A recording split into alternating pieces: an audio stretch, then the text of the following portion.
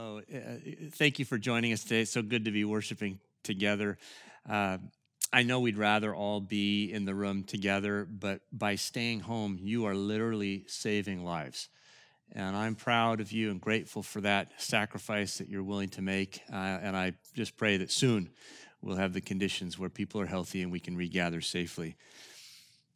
We're worshiping all over the place and at different times. Wherever you are, just know that the Holy Spirit is with you, and it's good that we have a sense of being together. Take a moment, if you can, fill out a Connect card. Do that every week. Just lets us know that we're here. The community of Jesus is strong and still worshiping Him and joining Him in His mission to reconcile all people. You know, when I was a child, I looked up from my mother's knee one day and found out that actually it was not my mother, that these legs did not belong to her. There's somebody else that I was holding on to. I was following a stranger. I don't know really how it happened. I was at a street fair of some kind, and I guess I was just looking at this or that and kind of lost track of where I was in a sea of legs and just followed the wrong pair.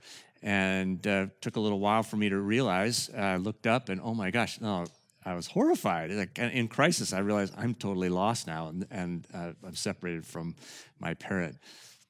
I wonder if any of you young people have ever had an experience like that. Well, St. Paul tells us that it happens to adults as well. He tells us that everybody's following something. We're going somewhere, but we don't always pay attention or ask the question, who or what is leading me? Where am I going? Will I want to get there when I do? But these are the questions of Lent.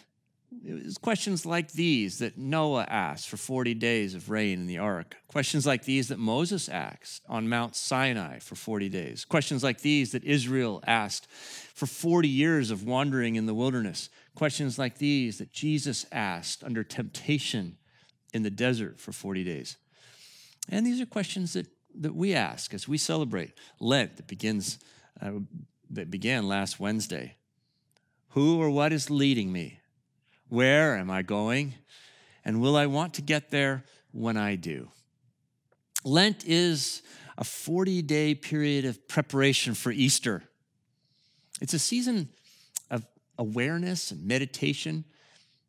It's a season of turning from things that are taking me places that I don't want to go, and turning to the one who always leads me towards abundant resurrection life. That's Lent. So I invite you to join us for these 6 weeks and to reflect on these questions. If you know anything about Jesus, you probably know that he called people to follow him. But anyone who followed Jesus had also to unfollow other things. Peter, he says, follow me. And the fishermen had to unfollow the fish of the sea. Levi, follow me. And the tax collector had to unfollow his get-rich-quick scheme. Simon, follow me. And the zealot had to unfollow his partisan politics.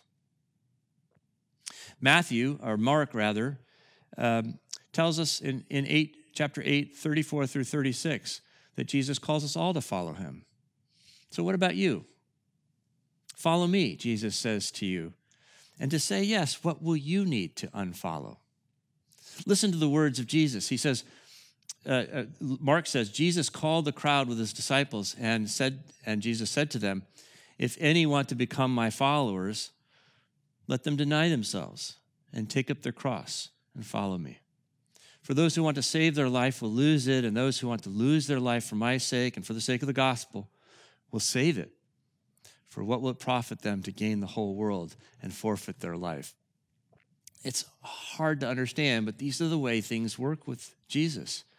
With him, there's no gaining without losing, and there's no losing without gaining. With him, there's no dying without living, and there's no living without dying. There's no following without unfollowing. In the text that we've just been reflecting on, Ephesians chapter 2, verses 1 through 10.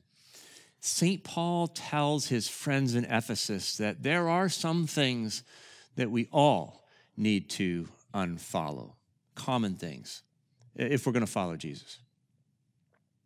The text frames Paul's message with the language of walking or following, which is actually in the Bible a metaphor for life. You walk through life in the Bible. And we see this in verse 2, where it says you once lived. It literally says you walked. And then again in verse 10, where it says our new way of life, it literally reads walk in a new way of life. It's walking, we're following.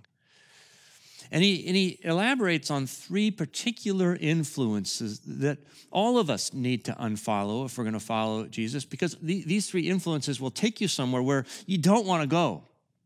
He tells us in verse 2, you were following the course of this world. You were following the ruler of the power of the air.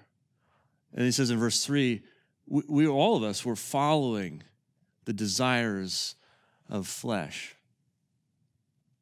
These are the pant legs, right?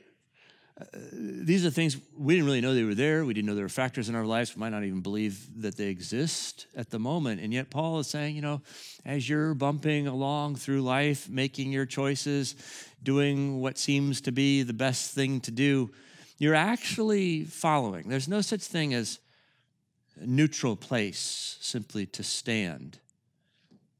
You're going where others are going. You're going with what seems to be right. You're going where you want to go. And it feels familiar. It feels right. It feels good. But Paul's saying, would you stop for a moment and look up the metaphorical pant leg and see who you're following? Because this is not your mom. And this person or thing will not take you where you want to go, ultimately where you really want to go, or where it's good to go. So what are these three influences? We could call them dark influences that we all follow. Well, let me put it this way. Something around me that pulls me away from Jesus, something above me that pulls me away from Jesus, and something within me that pulls me away from Jesus. Let's see this in the text. Something around me that pulls me from Jesus. This is what Paul calls the course of this world. Now, when he says that world, he's talking about this present age as opposed to the age to come. He's talking, therefore, about the world not the way God made it or meant it to be, and not the way it will be when God has made all things new. This present age, the world. Something above me that pulls me from Jesus. He says, the ruler of the power of the air.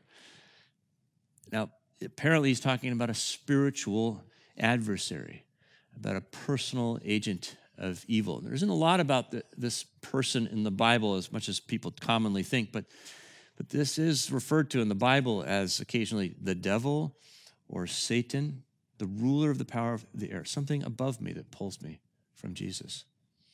And then thirdly, there's something within me that pulls me from Jesus. Paul calls it the flesh. Now, let's be very careful here. He's not talking about our physical bodies or our physical existence, which are good things. When he says the flesh in this context, he's talking about the sinful nature. It's that part of us, the self, that is curved in upon itself, as Martin Luther says. The self in rebellion against God. The self that somehow seems to want to be our own God. So see what Paul's saying here. He's saying to his readers in Ephesus, the outcome of your life was inevitably, inexorably shaped and guided by three influences. What, through ancient liturgy, we've come today to call the world, the flesh, and the devil. And then I like this part. He says, not just you. He says, all of us in verse 3, all of us. Making it clear, Paul's talking about the human condition. But for modern people, this is raised as a question, and maybe it raises a question for you, which is this true, right? Is this true? And I'm guessing, well, is it true that we all make choices about our path in life, but that we always, by ourselves, choose the wrong path? That's the claim. And you probably won't believe that just because they believed it back then, 2,000 years ago. We tend to have what C.S. Lewis calls chronological snobbery, which is the idea that we're smarter than people who lived a long time ago just because we have the good sense to be born now and not when they did, chronological snobbery. So we don't tend to believe things that ancient people believed just because they did. And you might not believe it just because I, as a preacher, tell you that the Bible says so. We don't have a lot of regard for authority in our culture these days, unless it happens to be Dwayne Johnson or Michelle Obama. No. But it seems to me that we do believe things like this in the modern era, right? I mean, we do believe in the power of influences to shape our choices. For example, we believe of the influence of genetics or biology. An addict suffers from a disease. We understand that. Depression is the deliverance of a chemical imbalance oftentimes. We understand the influence of genetic or biology. We also understand the influence of environment. When we've experienced abuse or trauma in our past, we expect that there will be patterns of behavior that would be hurtful to us and to others. Then whether it's nature or nurture, we now understand that there are in the brain neurological pathways that promote or reinforce deeply destructive choices. So there are influences around us and within us that we do follow. I love the story. I've told you this before. I read in the New York Times about a waiter in Canada who sued his restaurant for what he called cultural discrimination, because they had fired him for being rude to the patrons, and he argued in court, come on, I'm French. Everybody knows that French waiters are rude, right? What is he saying? I'm just following kind of my heritage. I'm just following the culture around me. You can't fire me for that. And so I don't know if we believe this. Do we believe this? Do we want this to be the case?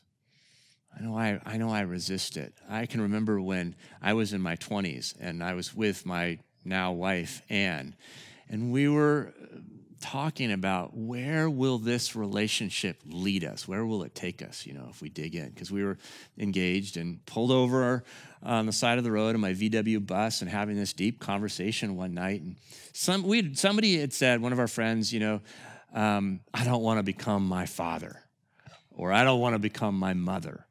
And we were thinking about that, and we were talking, what are the things that you learned about marriage from your parents? What are the things that they did that are really good, and we should learn from them and try to make that a part of our life? And then on the other hand, what are some things that were dysfunctional in your family that I don't want to do that, I don't want to say that, I don't want to become that? And what we're doing is kind of, there was some fear in that conversation about, will we get pulled back into the dysfunction? Is there something, it's been something around us, in our upbringing, or is there something inside of us that kind of makes this inevitable? So we were trying to be intentional to kind of unfollow some of those things, to resist some of those things, and to move in a different way. And so in the midst of fear like that, I find it so compelling that the Apostle Paul, after describing the ways that all of us are inexorably pulled towards bad choices, he says, but God. You go, this is where, in 2 words, everything changes. But God, he says. And let me tell you why Paul believes these things. It's because he's looking at Jesus. Notice how the apostle superimposes the story of Jesus on the story of his life. See how he does this. And here's how I'll get at it with you. Think for a second with me. Who was it who was dead and then who was made alive, raised, and seated in the heavenly places? Who was that? Okay, I'll give you a hint. You're in church. Jesus. Right. Jesus was the one who died and rose again. But look at the pronouns. Okay, I'm going to do my English major geek thing with you for a minute. Look at the pronouns in what Paul writes. He says, you were dead. And then, but God, those two great words. And then he says, but God made us alive together with Christ so that we might walk. Oh my goodness. See the dying of Christ, the rising of Christ, the walking of Christ in new life. That's the story of Jesus, but it's the story of our lives, Paul's saying. He's reading the story back into our lives. If Jesus' life came out of dying, he's thinking to himself, I bet we were dead, not physically, but spiritually dead. I bet that's our original condition. Captive to the same forces that Jesus confronts in his life, death, and resurrection. By the way, can I just pause and say, this is what it means to follow Jesus? There's confusion about this. To follow Jesus does not mean to follow a set of rules, like a different set of rules. In the Old Testament, they had their rules, and now we have our rules, and it's not following new rules or old rules or any rules at all. To follow Jesus means to read the story of Jesus back into the story of your life. That's why our first value at UPC is living gospel-centered lives. A follower of Jesus is somebody with a gospel-centered life, somebody who is moving the gospel to the center of their lives. Somebody who's moving from unbelief to belief in every area of their life. This is what discipleship is. It's what it means to follow Jesus. And Paul gets that. He's doing it because he's had this encounter with the risen Christ, and now he's going, everything about that tells me everything I need to know about the world I'm living in and about myself as his follower. The cross and the empty tomb. The cross tells him about what we were following. He sees the depth of the human crisis in the cross. I mean, if God had to do this in Christ, if God had to overcome the world on the cross, if God had to mortify and recreate human flesh on the cross, if God had to disarm the power and judge the devil on the cross, it must be because we were following the world, the flesh, and the devil. They had a death grip on us. And so Paul says, hear the gospel, dear friend. Look at the cross. Look at the tomb. Does the story of Jesus not tell you the story of your life? Does the cross not speak of your own complicity and captivity, that you were dead, hopelessly, helplessly following? And then the empty tomb. Does the empty tomb not speak to you of, and listen to the language Paul uses here, of God's rich mercy, of God's great love, and God's surprising grace? Here it's almost like he breaks into song. He just wants to worship. Does the place, dear friend, Paul seems to beg us, where they laid him, the place that knows him no more, not cry out to you that you, believer, now sit in the heavenly places above all authority and rule and power? You. Does the wind in the garden not whisper of the new creation in you? The Holy Spirit creating in you a new way to walk and therefore a new destiny for your life. You see, the cross tells him about what we follow, but the empty tomb tells him about God's disruptive grace. You were following, but God. You were following, but God. These two words, grace is breaking in. These two words, but God, changes everything. You know that day as a child at the street fair I had no idea how lost I really was until I was found, until somehow my mother caught up to me and pulled me up into her arms. My pulse had been racing, but I was a little boy and I didn't know what I didn't know. When she held me in her arms, that's when the tears began to flow, and I could feel her heart pounding against my little chest. But God, amazing grace. You see, I'd walked away from her. I'd followed a stranger. But she didn't abandon me to my lostness. She didn't say to herself, "Oh, that snotty little boy. I told him to follow me closely. He deserves what he's got coming. He's somehow dispensable. I mean, there are others where he came from. I've still got his little sister," right? She didn't think none of that. No, in desperation, she walked and walked and walked and retraced her steps and all of my steps. She followed me into my lostness until there in the depths of the brokenness, she could sweep me up into her great love, into her rich mercy, into her surprising grace.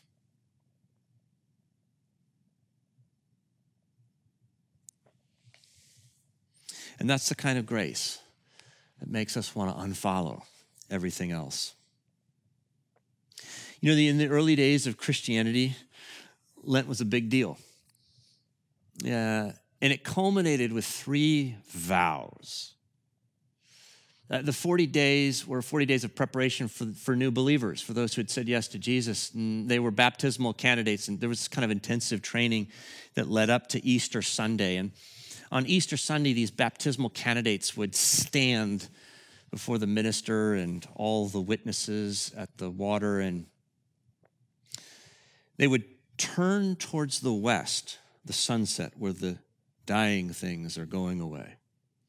And they would offer 3 renunciations. They'd say no in answer to 3 questions put to them by the minister. And the minister would say this. But by the way, this rite is preserved in the Anglican prayer book from 1962.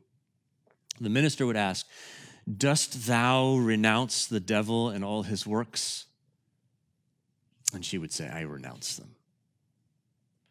"Dost thou renounce the vain pomp and glory of the world with all covetous desires of the same?" "I renounce them." "Dost thou renounce the carnal desires of the flesh so that thou wilt not follow nor be led by them?" "I renounce them." And when those witnesses would hear those words, they would remember their own baptism. They would remember their own renunciation and the great promise of "but God." Because the truth is that those who follow Jesus have to keep on unfollowing these same 3 influences: the world, the flesh, and the devil. The "but God" is once for all, but the "follow me" keeps coming. There's something around me that says, "Follow me." There's something above me that says, "Follow me." There's something within me that says, "Follow me." And if you're a believer in the grace of Jesus Christ, what you'll say when you hear those messages, what you'll say is this. You'll say, "I once did, and I might today, but God, but God." And you're going to unfollow so that you can walk in a new direction, in the newness of life that the Holy Spirit gives you, in the power of the resurrected Jesus Christ. You're following him. And now, you're part of the resistance. You're unfollowing in order to follow Jesus. Let me ask you in this moment, do you feel resistance in your faith? Do you feel it? If you don't, it might be something wrong. If you do, it might be hard, really hard, but there might be something right, because you might just be following Jesus. And even if you're only in the place where you're just still thinking about Jesus, you're not sure what you really believe about him. You're considering Jesus, but not following him yet. And that's okay. Whoever you are, I want to encourage you to walk with us over these next 40 days. And would you be willing to wrestle with these 3 questions? I'm going to put them on the screen one last time, and I invite you to take a screenshot or pull out your camera right now and take a picture of these questions, pull them out of the chat, write them down, whatever you need to do, so that you can keep them in front of you for the 40 days of Lent, getting ready for Easter. Who or what is leading me? Where am I going? Will I want to get there when I do? Let's pray. Father, Son, and Holy Spirit, wow, what great love with which you have loved us. You have followed those who unfollowed you to the very depths of the grave, into hell itself, to grab us in your arms and to pull us into the heavenly places, a place of great privilege, authority, blessedness. Thank you, thank you, thank you. We pray now that you pour out your Holy Spirit in a fresh way upon each one of us individually and all of us together as a church at UPC, that we might be the kind of people with the courage and strength of Jesus Christ welling up inside of us to say no to those things that will take us where we don't really want to go. More importantly, where you don't really want us to go, because you know what's best. We trust you. Pray this in Christ's name and in it for his sake.